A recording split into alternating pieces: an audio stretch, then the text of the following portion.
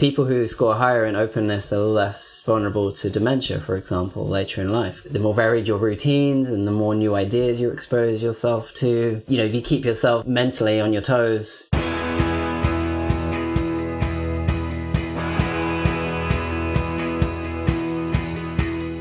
Welcome to The One You Feed.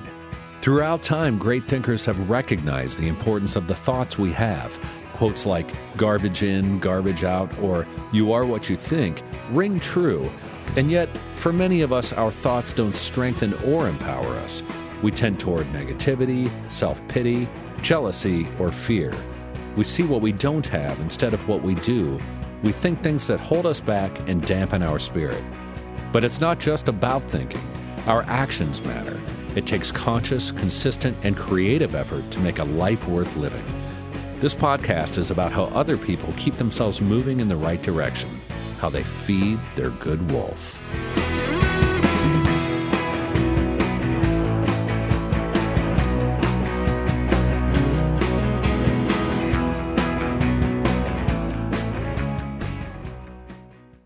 Become a part of the fast-growing health and wellness industry with an education from Trinity School of Natural Health. Trinity graduates can empower their communities through natural health principles and techniques, whether they go into practice to guide others toward their wellness goals or open a store to sell their favorite health products. Trinity grads are equipped to change lives with 19 online programs and flexibility to fit your busy schedule, including the popular Certified Natural Health Professional. You can get the training that helps you turn your passion into a career. And here's the best part. You can earn the certification in less than a year. From herbology to naturopathy and health coaching, Trinity allows you to make a meaningful difference by helping others live healthier, happier lives. Don't wait any longer to pursue your passion for natural health. Enroll today at trinityschool.org. That's trinityschool.org. Thanks for joining us. Our guest on this episode is Christian Jarrett, the author, editor, and contributor to 10 books spanning psychology, neuroscience, self-help, and productivity. He's recognized as a chartered psychologist and associate of the British Psychological Society and deputy editor of Psyche, a global digital magazine that illuminates the human condition through psychology, philosophical understanding, and the arts. Christian's latest book is Be Who You Want: Unlocking the Science of Personality Change. Hi, Christian. Welcome to the show. Hi, Eric. Good to meet you. I'm excited to have you here. We're going to be discussing your book, Be Who You Want: Unlocking the Science of Personality Change. But before we get into that, we'll start like we always do with the parable. In the parable, there's a grandparent who's talking with their grandchild, and they say, in life, there are two wolves inside of us that are always at battle. One is a good wolf, which represents things like kindness and bravery and love. And the other is a bad wolf, which represents things like greed and hatred and fear. And the grandchild stops and thinks about it for a second, looks up at their grandparent and says, well, which one wins? And the grandparent says, the one you feed. So I'd like to start off by asking you what that parable means to you in your life and in the work that you do. Well, actually, it seemed to chime, really nicely with the whole topic of personality development, really, because, the idea that we do have the potential to express different aspects of ourselves, and depending on the situations we put ourselves in and the experiences we have in life, those different sides to our characters can come out. So straight away, it made me think of that. And I suppose not only are we shaped by our life experiences, but that line about it's the one you feed, because the research I looked into is this idea that we don't have to be passive about these things. We can take some conscious control and be more deliberate about the situations we put ourselves in and the company we keep and that kind of thing. So it made me think of that, the idea of which sides to your character are you going to feed.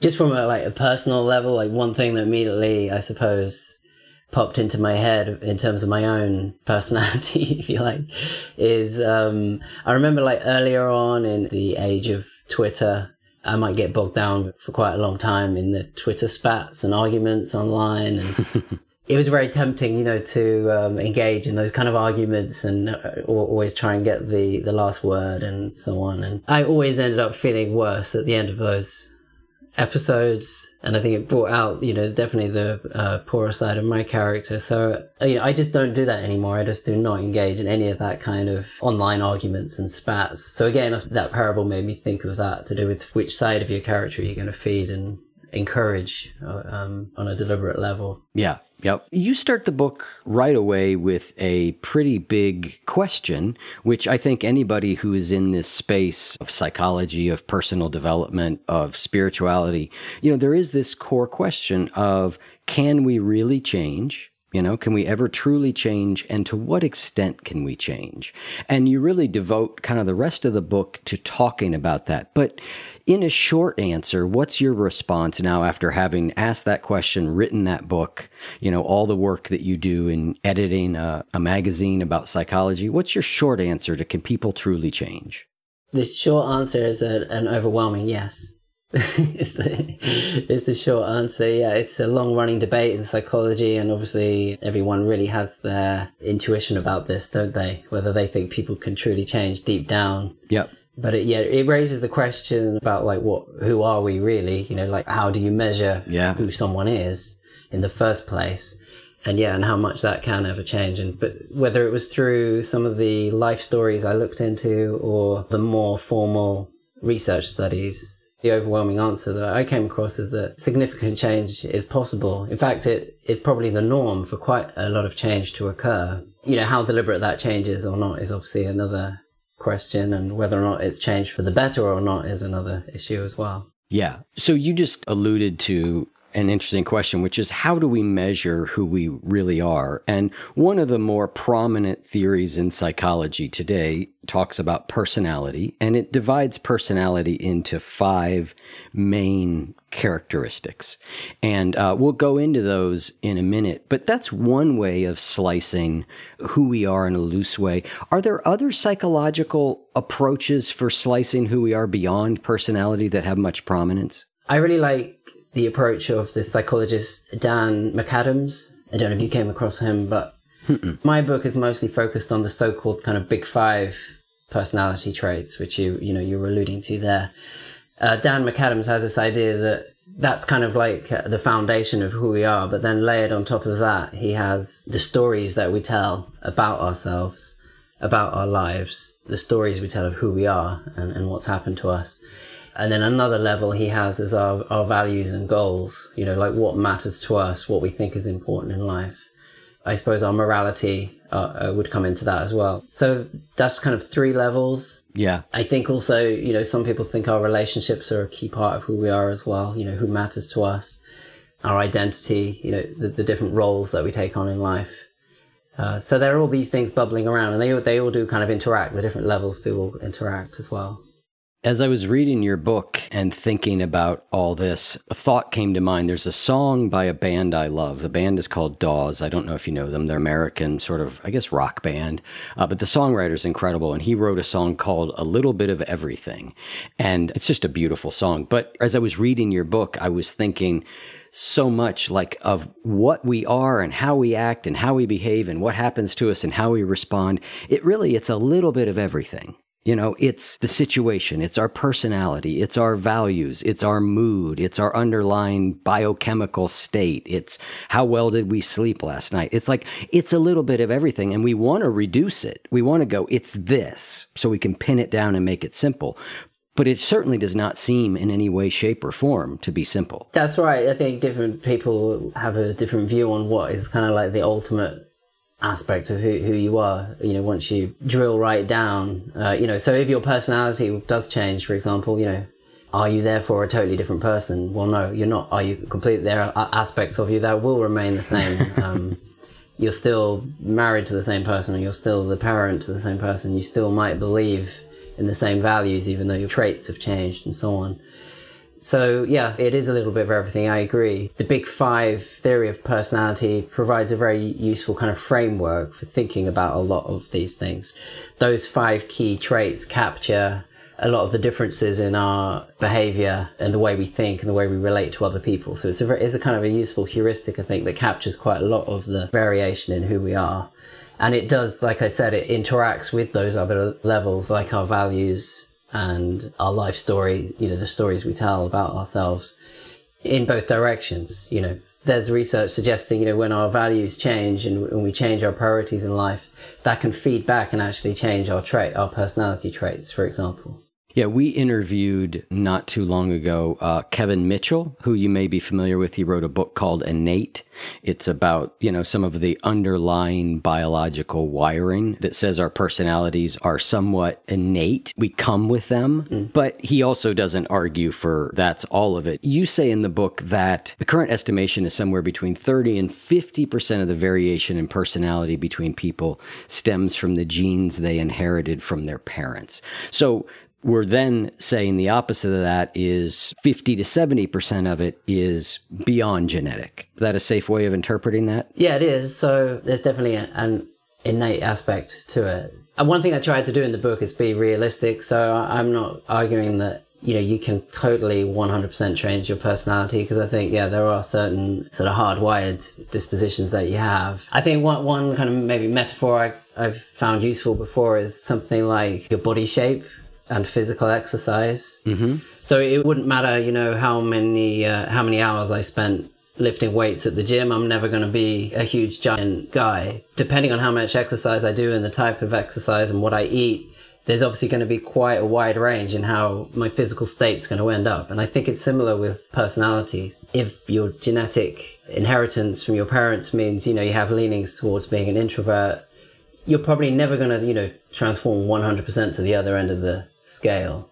But depending on the choices you make in life and the routines you build in and the company you keep and the decisions you make, your relationships that you have and so on, you're definitely going to be able to shift yourself along the spectrum for sure, quite considerably. Yep. In that book, Kevin Mitchell had an analogy that I like, and he says, we're not blank slates, but a slate doesn't have to be blank for you to write on it, and I thought that was a nice way of thinking about it. Like, we come with some things written.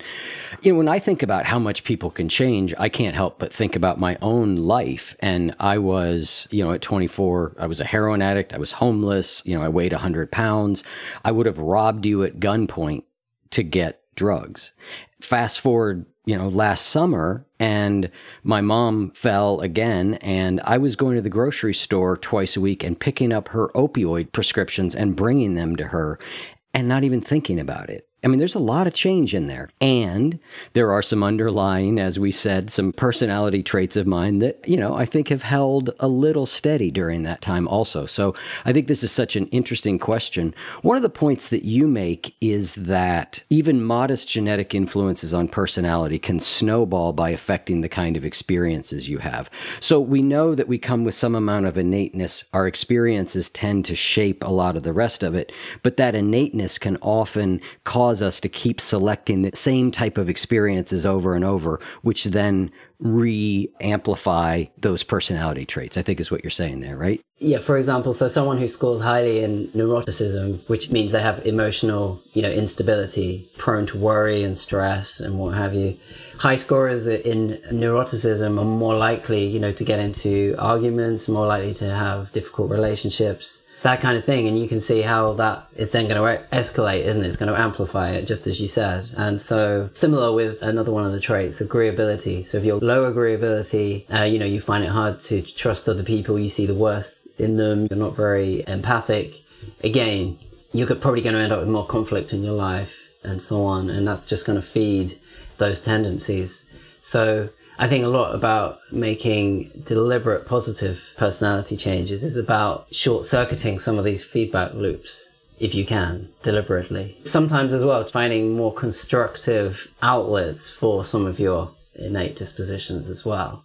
Makes me think of some research you quoted in the book. The book is chock full of lots of great research, but one of the findings, and we've talked about this on the show in the past, but I think it's so interesting, is you talk about loneliness. And you say that people who are lonely have a tendency to show reduced extroversion and agreeableness, at the end of a study. So they start a study, they identify as lonely, and their traits for extroversion and agreeableness are lower at the end.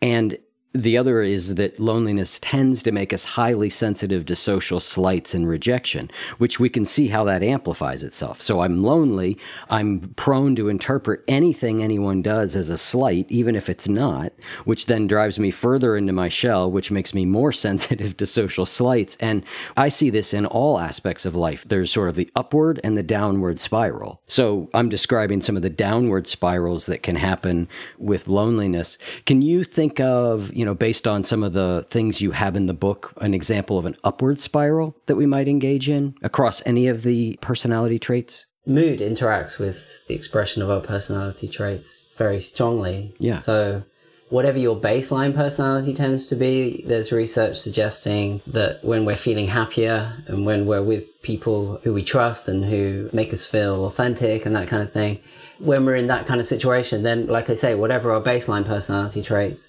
we tend to act more extroverted, our agreeableness goes up, a lot of these kind of more positive personality traits. So there's this technique or exercise a team of British researchers came up with that they called the situation selection strategy, which is really just about being more mindful. Like, they had one group of volunteers who, before the weekend, they had them rehearse saying to themselves, this weekend when I'm choosing what activities to do, I'm going to think about what activities make me feel good, what company makes me feel good, and that kind of thing. And then they assessed them after the weekend compared to the control group. And it worked by just being more conscious, of the decisions they made over what to do that weekend, rather than just following their usual routines or just being passive about it. It lifted their mood. They spent more time feeling good, and this manifested in the expression of their personality traits, feeling more extroverted, more agreeable, and so on. Quite a lot of the exercises in my book as well are about encouraging positive trait change, or about boosting confidence as well. So there's another one of the traits we haven't mentioned, which is openness to experience, a willingness to try out new things, see things in a new way, be more open to other arguments and perspectives, whether in politics or whatever it might be. And there's a whole load of research suggesting that, for example, doing more crossword puzzles and things like that, and Sudoku and brain training exercises leads to increases in openness. Probably because it's confidence building. So you say about that kind of upward spiral. If you feel more confident in yourself, you're more willing to try out new things and be more open-minded. Similarly, physical exercise, getting physically fitter, seems to increase people's trait openness to experience. Again, psychologists think that's because of the confidence issue again. If you're more confident in yourself mentally and your mental abilities and more confident physically, it encourages you to be more open-minded, more adventurous, and I guess almost like the opposite of what you're saying with the loneliness, in a less defensive kind of mindset, I suppose.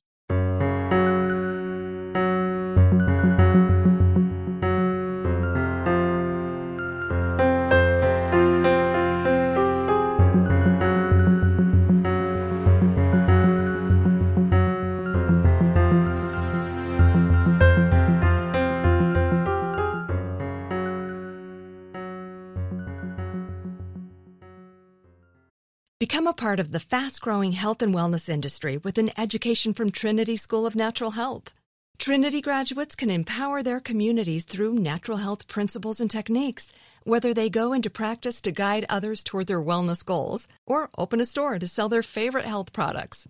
Trinity grads are equipped to change lives with 19 online programs and flexibility to fit your busy schedule, including the popular Certified Natural Health Professional. You can get the training that helps you turn your passion into a career. And here's the best part. You can earn the certification in less than a year. From herbology to naturopathy and health coaching, Trinity allows you to make a meaningful difference by helping others live healthier, happier lives. Don't wait any longer to pursue your passion for natural health. Enroll today at trinityschool.org. That's trinityschool.org.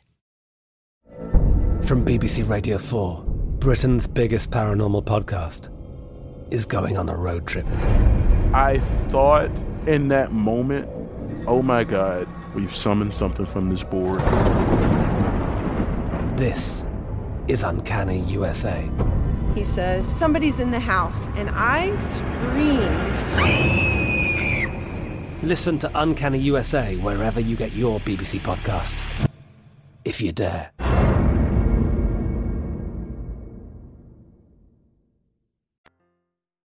What you were saying there makes intuitive sense to me about our mood having impact on our personality. Because every time I've taken a personality test, I end up feeling annoyed by it. And the reason I feel annoyed by it is some of them are like, would you rather go to a party or read a book? And I'm like, well, that really depends. Sometimes I'm in the mood to go to a party, and sometimes I'm in the mood to read a book. Like, so much of it to me seemed to be like, well, that really depends on mood. That mood is a big indicator and a big mover there.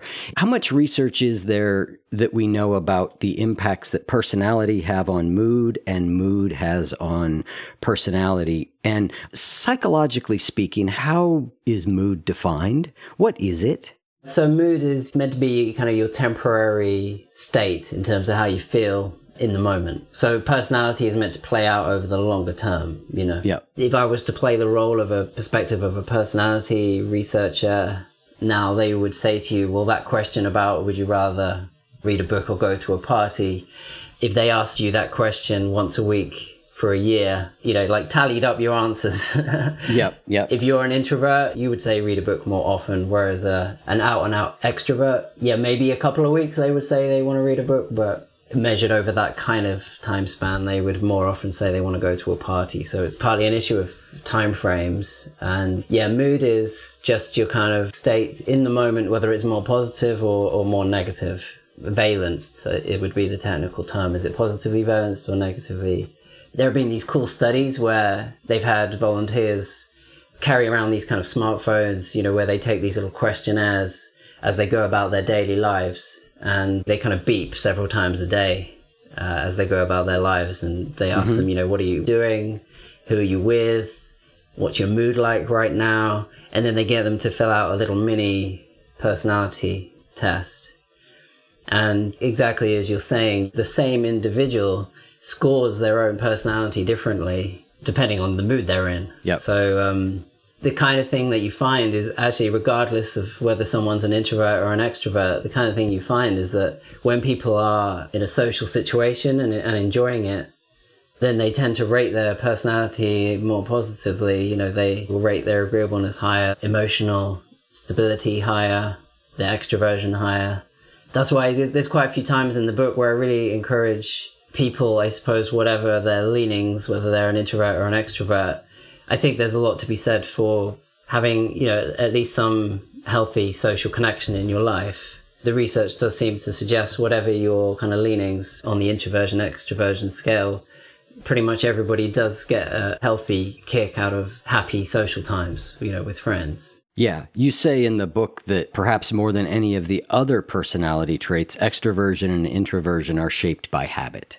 So we can become more or less introverted based on, I guess, how much we engage in social activity. Yeah, and finding, you know, if you can, it's not always easy, but, you know, finding your niche. So socializing with people that, you know, you don't gel with, you don't click with, is going to leave you grumpy. You know, you're going to be feeling grumpy and you're going to want to withdraw. Yeah.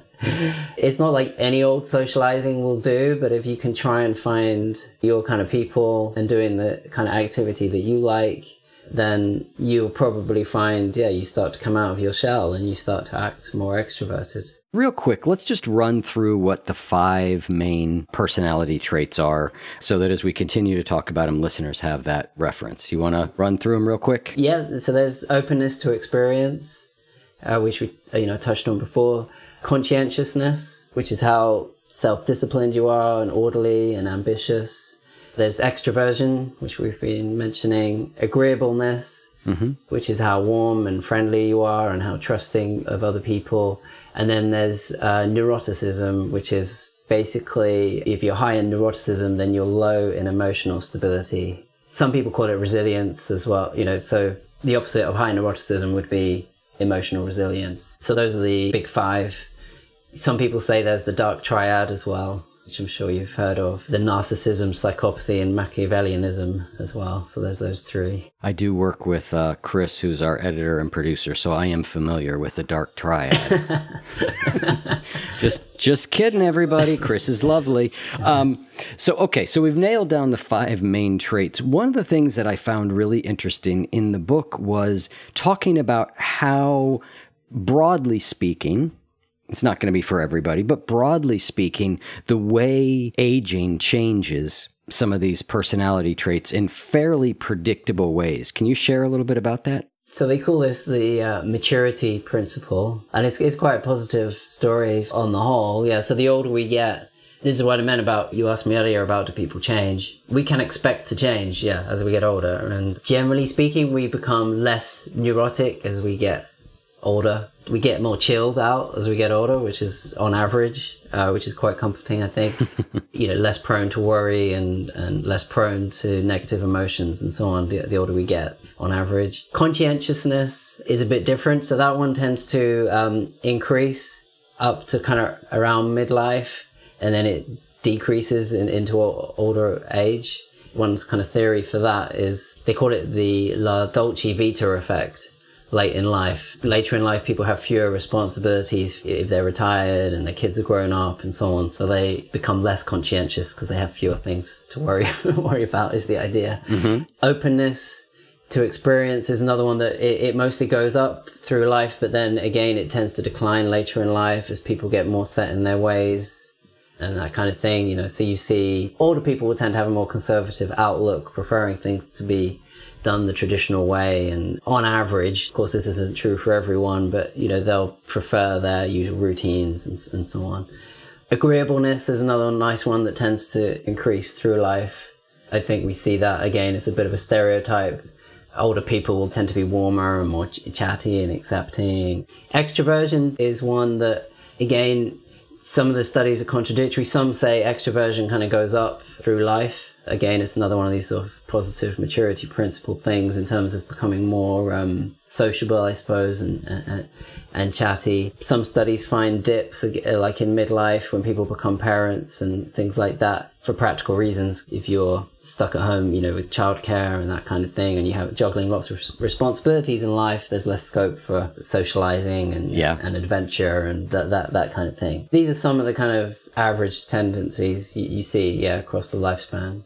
Yeah, that openness to experience decreasing as people age is something I really see in people as they get older. And it's one of my key anti-aging strategies for myself. Because I notice it, I feel it in myself, like wanting to do less. And I just keep kind of pushing against it because I'm like, that sort of ossification strikes me as something I see in older people a lot, and it's one that I want to try and at least counter in a sane way. Yeah, well, I think that's a great idea. I mean, there are some studies showing interesting links between openness to experience as a personality trait and health outcomes later in life. People who score higher in openness are less vulnerable to dementia, for example, later in life. The more varied your routines and the more new ideas you expose yourself to, if you keep yourself mentally on your toes, I guess it all helps build up cognitive reserve. They call it cognitive reserve, this kind of spare capacity that helps build your resilience to dementia later in life. So yes, it's a great policy to have. My partner's mom has late-stage Alzheimer's. My dad has late-stage Alzheimer's. And I can look at him. I didn't know Ginny's mom much before she was diagnosed, but I certainly know my dad, and I can sort of see what you're saying. And I'm not saying this is what caused his Alzheimer's. I'm not making that leap, but he certainly... his life was very, let's just say, small. He did sort of the same exact things over and over and over again, the same activities. It was just small. I can see how that, in his case, may have been a contributing factor and be something in my case that I want to be on the lookout for. There was another really interesting study that you talked about, and you said the longest ever personality study published in 2016 involved a comparison of participants' personalities at age 14 and then again at age 77, and it failed to find much correlation between the two times. That's kind of stunning. Yeah, one way of thinking about it, I think, is to imagine having a class reunion, with your classmates when you were at school, when you were a teenager. Imagine having a reunion in your 70s when they followed up with these participants. Yeah. And how much... your 60-year reunion. Yeah, how much do you think your friends from your class when you were a teenager, would you think you would still see aspects of their personality that you remember from when you were at school, or would they have changed completely? And on the basis of this study anyway, they had access to the personality ratings of these kids, which I think were done by their teachers when they were at school. And then they had these same individuals complete personality tests in their 70s, and they couldn't find a correlation between the two. There is the caveat that the measures had changed. I think back when they had these ratings from when these people were teenagers, you know, the personality quiz that was used then was different from the one later on and that kind of thing. So there are some caveats, but it gives you pause for thought, doesn't it, as well, for anyone who's in a long-term marriage, that kind of thing. Like, you know, is the person that you marry going to be the same person in several decades' time? Are you going to be married to the same person or someone who's very, very different? And yeah, I mean, a lot of the research I uncovered suggests considerable changes take place, and maybe we should expect that.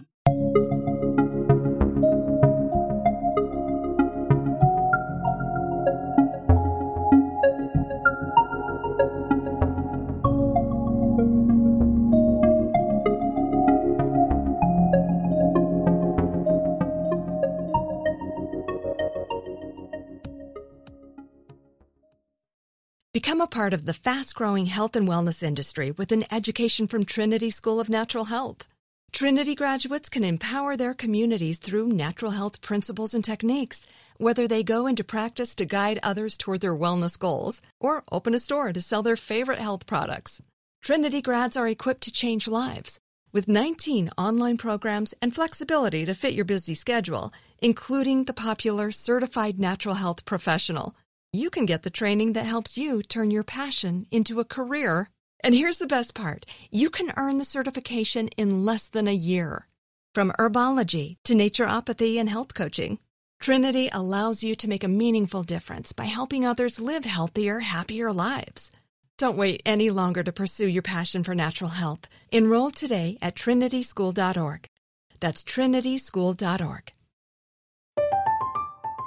I'm Katya Adler, host of The Global Story. Over the last 25 years, I've covered conflicts in the Middle East, political and economic crises in Europe, drug cartels in Mexico. Now I'm covering the stories behind the news all over the world in conversation with those who break it. Join me Monday to Friday to find out what's happening, why, and what it all means. Follow The Global Story from the BBC wherever you listen to podcasts.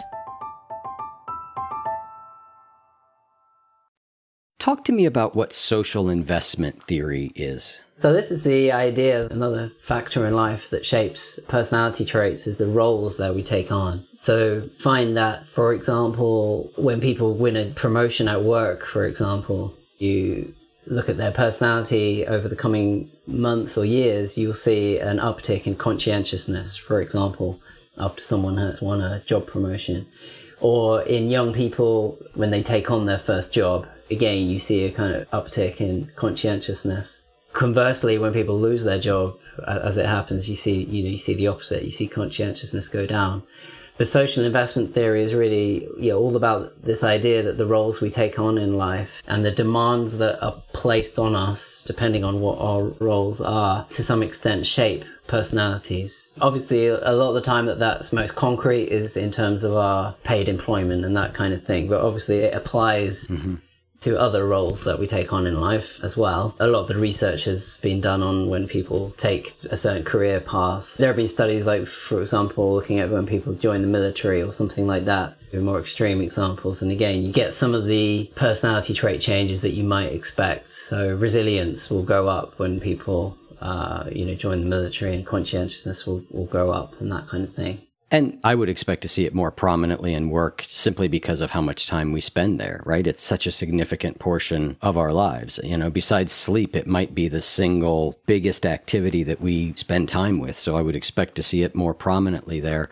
I'm jumping around a little bit here, but there were so many fascinating things in the book. And I wanted to talk about the idea of ego depletion.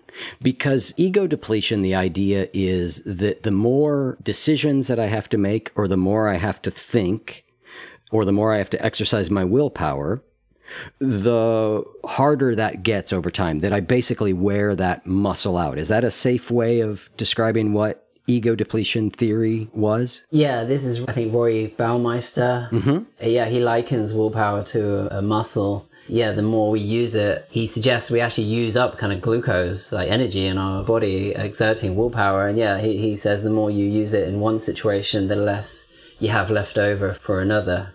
sometimes in very different contexts. If your willpower is drained because you've been concentrating on a boring spreadsheet at work all day, he would argue that's going to leave you with lower reserves of willpower to resist getting a beer out of the fridge when you get home or something like that, is what he would say. And so that theory has been a pretty popular theory. It makes sense on its surface. It even seems to correlate a little bit to some of my experience, which basically says, when you're more tired, it's harder to resist temptation. But then all of a sudden there's some really contrary findings. Share those with us. Yeah, you're right. It's contested at the moment. I don't know who's coming out on top, but for example, there are some findings. I know there was one out of India where people in India have a different attitude to willpower. Apparently, large sections of the population do, where they have this belief, kind of like the harder you work and the more effort you put in, it almost like charges you up. Like a dynamo on a bike, kind of on an old-fashioned bike analogy. So they've done some cross-cultural studies, and they just didn't find the ego depletion in the volunteers from India who have these beliefs. If anything, their willpower kind of became enhanced the more effortful work that they did, or the more they resisted temptation in one situation, and so on. So yeah, it threw a bit of a spanner in the ego depletion theory findings like that one, that some of what it boils down to is our own beliefs about willpower. Mm-hmm. If you believe it's a limited resource that you have, like fuel, then actually that is the way it will work for you. On the other hand, if you have a more positive attitude to these things and you think you've got a kind of more limitless supply, or even you see it more like, I suppose, something you can build up through practice, enhance it, I suppose, through use. If that's what you believe, that's more likely to be how it will manifest in you. So those are some of the findings that have come out recently that have somewhat complicated the picture. Yeah. A few thoughts on that. I mean, first, anytime I can get somebody to use the word spanner in my podcast, I am happy, because we say wrench here, but I love that word. It's a great word. Secondly, it makes me think a little bit about some of the studies on stress that say if you believe stress is harmful for you, it becomes more harmful for you if you don't. And then the last thing is, it makes me think about one of the criticisms with a lot of the psychology movement is that it's done on what we would call, weird people, Western, educated. I don't remember all the acronyms, but, that so much of it's done on, say, like white college students, as an example. And it's so interesting to see you go to a different cultural context and you find something very different, which does really speak to the extent to which our beliefs, what we actually believe, and what our culture tells us to believe, drives a fair amount of what we experience. I'm often shocked by how profound that sometimes can be. Yeah, I think psychology has got a lot of catching up to do in this respect. I've been reporting new psychology findings for, I think, over 20 years now, and it's amazing how many involve white undergrads, especially psychology undergrads, in US or British universities or European universities. So the only thing I would say on this topic of willpower and what have you is there are some pretty cool studies. I found it useful myself anyway, that suggest people who are more successful at resisting temptation. These are high scorers in conscientiousness, and they do a better job at resisting temptation and achieve more of their goals. Actually, the willpower question is almost like a red herring, because it's not that they are better at exerting willpower. They seem to be really canny at kind of avoiding temptation in the first place. Yeah. So their daily routines and that kind of thing, they seem to steer themselves away from the harmful obstacles to what they want to achieve. It's not so much that they've got this kind of ironclad willpower. That's something I try and think of for myself, in terms of being a bit more strategic about dodging temptations in the first place. As a recovering alcoholic, I am very familiar with that idea, right? The less of it you're around, the better chance you have. That's not to say you can't get sober being around it. The second time I got sober, I was around a lot of drinking. But as they say, an old colloquialism from AA was, if you hang around a barbershop long enough, sooner or later, you're probably going to get a haircut. Same basic idea. I'd like to hit a couple of things from recent psyche articles, although I want to say just a couple quick things about your book for people. You've got 10 rules for personal reinvention that I think are really great. I wish we had more time to get to them, but a lot of them really come down to, like you said, believing that you can make a change and also being realistic about how much you can change. I mean, I've summarized 10 rules into 2, but those were sort of the 2 big things that stood out to me. Would you concur? Yeah, I think so. There are some findings that wishing to change your personality without being prepared to do anything about it is almost harmful. It almost kind of backfires. Yeah. Just desiring to change, but then not having a plan for how you're going to achieve that change kind of backfires, probably because of the frustration that you're going to then experience because you don't have a plan. So when it comes to being realistic, I think, yeah, people do need to be honest with themselves about how much are they willing to disrupt the way they currently do things. That's such a great point, right? Which is that we oftentimes will keep thinking, well, I really wish I could be or do X, but without really thinking about what it would take to be or do X. And so we feel bad about ourselves because we're not doing it. But if we were to actually really look at what it would take and then go, am I willing to do that? And we might go, no, I'm not. In which case, then we can sort of set it aside. The example I always use is when I started this podcast, I at the same time was like, I really want to be in a band again. I really want to be in a band again. And I was feeling bad because I wasn't making that happen. When I finally looked at my life and the structure and the time, I went, there's no way that both these things are going to occur. And so I'm going to pick this one. And then I was just able to let that one go. And boy, did it reduce a certain amount of psychic stress on me of, like you said, thinking I should make a change, but not being in a position to do it or having a plan to do it. Yeah, being realistic about how much change is going to be possible, bearing in mind how far you're willing to go, to make changes in your life. Yeah.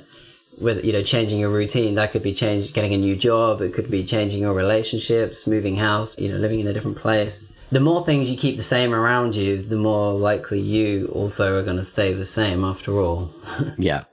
In your rules for change, that's a big one, right? You talk about environment. You also talk about you're more likely to succeed with the help of others, which is obviously a key piece. All right. So I want to pivot because I know you've got a hard stop, but there was a recent article in your magazine, Psyche. You didn't write it, but I wanted to ask you about it because it's something that's been spinning around in my mind and I hadn't seen anybody articulate it until recently, which was really an article that talked about trauma. And are we starting to overuse that word? Are we starting to overdiagnose it? And the woman is her name, I don't know how to pronounce it, Ahona Guha, but she really talks about starting to notice the difference between trauma and distress. And I was just kind of curious. I know you see a lot of articles, you see a lot of research, you kind of have a bird's eye view of all this. What's your thought on where we are with the trauma discussion? Because the feeling I've been starting to feel in my gut a little is sort of what she's saying, like, it's great that we've recognized the role of trauma, but are we starting to overdiagnose? What are your thoughts? I think she was flagging up that if you start to use the term too loosely, to apply it all over the place to any kind of bad experience or difficult experience, you rob it of its true meaning. In psychiatric terms, post-traumatic stress is an extremely serious condition and it comes with a swathe of very, very difficult symptoms like flashbacks and that kind of thing. And that kind of reliving the traumatic occasion can be triggered, even in contexts where you're actually safe, which is a terrible experience to, keep going through. I think, and the point I think she's making is it's just getting bandied around so much. There has been a realization that you don't have to have been in a life-threatening situation to experience trauma or a traumatic reaction, because traditionally, right, I think it was thought it has to be, your life had to be threatened. So there has been a kind of a broadening, but she's worried about it becoming open-ended, where it's just becoming used for any old, you have an argument with your boss and, the idea, I'm traumatized because I had an argument with my boss, or some people called me some names on the train to work and, I'm so traumatized. So she's worried about it losing its specificity if we use it too loosely. And I think that has been going on to some extent. The point that she made that I really liked was, she says, it's possible to acknowledge, note, and soothe distress without needing to legitimize it by assigning it the trauma label. And that if we do too much of this assigning of trauma to things that maybe aren't quote-unquote trauma, and I know there's no clear line, that we actually decrease our psychological flexibility and resiliency. And I thought that was another sort of interesting point with it. It seems like we had, for a long time, we were all about capital T trauma, right? Like the rape or war, and then we started talking about lowercase t trauma, like, childhood emotional neglect, things like that. It almost seems like we're trailing into like, super miniature T, for lack of a better way to say it. And I don't know what the answer is. Again, it's just something I've been feeling as I do reading and talking to people. And her article just sort of helped crystallize some things for me. Yeah, well, because I think language matters, doesn't it? The terms we use matter. And for people who have been through a genuine trauma, I don't think it helps them for the term to be thrown about in a loose fashion. That's not to say there aren't difficult experiences, as you say, at the kind of sub-trauma level. Of course there are, you want to help those people too. Yeah. By immediately going for the T word for any difficult experience, I think no one benefits from that. Yep. And back to the point we made earlier about what you believe about something, whether you believe willpower is a depletable resource or whether you believe it ramps up, what we believe about what happens to us and the stories we tell, and that's a whole nother part of your book we didn't really get a chance to get into, is so important. And so in that way, language matters. And that's one of the reasons I love the work you do. Your book is wonderful. It's out in paperback. I highly recommend it. And your online magazine, is that what you would call it, an online magazine? Yeah, that's right. Is that a good word for it? Yeah. Psyche is so good, too. You're an editor there and a writer, and there's so many great articles that always cause me to think. And so I know we're out of time. I admire your work, Christian, and I'm so happy we got a chance to talk with you. Oh, thank you very much, Eric. I really appreciate it. And thank you for your kind words about the book and Psyche magazine. Yeah, we publish at Psyche magazine every week. We publish a new guide. Some of them are clinical guides that help people address mental health problems or difficulties. And we have kind of life skills guides that are about, the endeavor of lifelong learning. And I hope some of your listeners will check out Psyche magazine. And thanks, Eric. Thanks so much.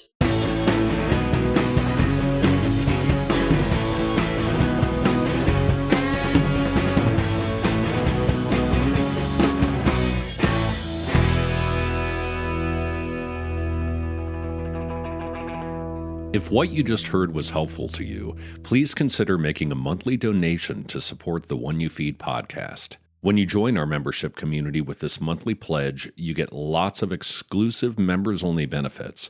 It's our way of saying thank you for your support. Now, we are so grateful for the members of our community. We wouldn't be able to do what we do without their support, and we don't take a single dollar for granted. To learn more, make a donation at any level, and become a member of the One You Feed community, go to oneyoufeed.net/join. The One You Feed podcast would like to sincerely thank our sponsors for supporting the show. Become a part of the fast-growing health and wellness industry with an education from Trinity School of Natural Health. Trinity graduates can empower their communities through natural health principles and techniques, whether they go into practice to guide others toward their wellness goals or open a store to sell their favorite health products.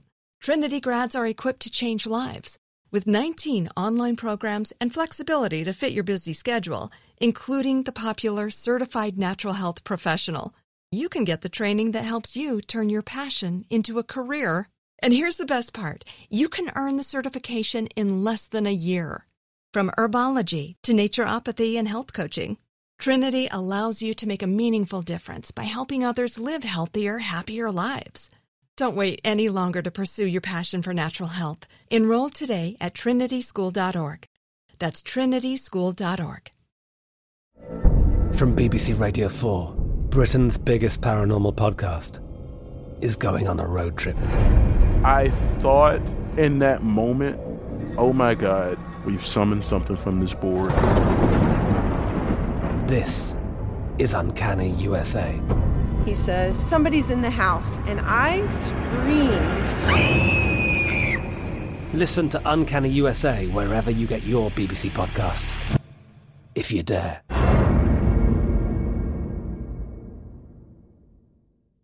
Tired of endless diets and weight loss struggles? It's time to say goodbye to frustration and hello to results. Introducing Smart Metabolic Burn from BrainMD, your breakthrough solution to fight stubborn body fat. Imagine burning fat, balancing glucose levels, and regulating metabolism in just 12 weeks. This unique 2-in-1 product combines the power of 2 clinically studied ingredients in one revolutionary formula. Berberine, which targets abdominal fat, and OEA, which curbs your appetite. With just 2 capsules a day, today. Smart Metabolic Burn by BrainMD can kickstart your metabolism, fight stubborn body fat, especially that pesky abdominal fat, and support your weight management journey. Right now, save over 30% on Smart Metabolic Burn at GetSmartBurn.com. The lowest price anywhere. That's GetSmartBurn.com. Don't delay. Transform your life with Smart Metabolic Burn from BrainMD. These statements have not been evaluated by the Food and Drug Administration. Our products are not intended to diagnose, treat, cure, or prevent any disease.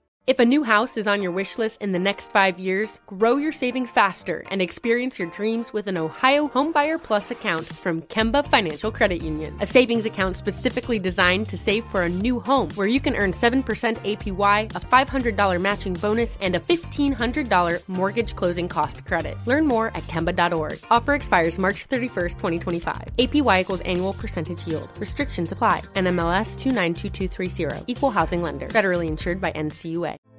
Hey girlfriends, it's me, Carol Fisher, back with another season of the global #1 podcast, The Girlfriends. Last time, we investigated the murder of Gail Katz. This time, we're uncovering the identity of the woman who was buried in Gail's grave for a decade before she disappeared. Join me and the rest of the club as we tell her story. Listen to Season 2 of The Girlfriends, Our Lost Sister on the iHeartRadio app, Apple Podcasts, or wherever you get your podcasts.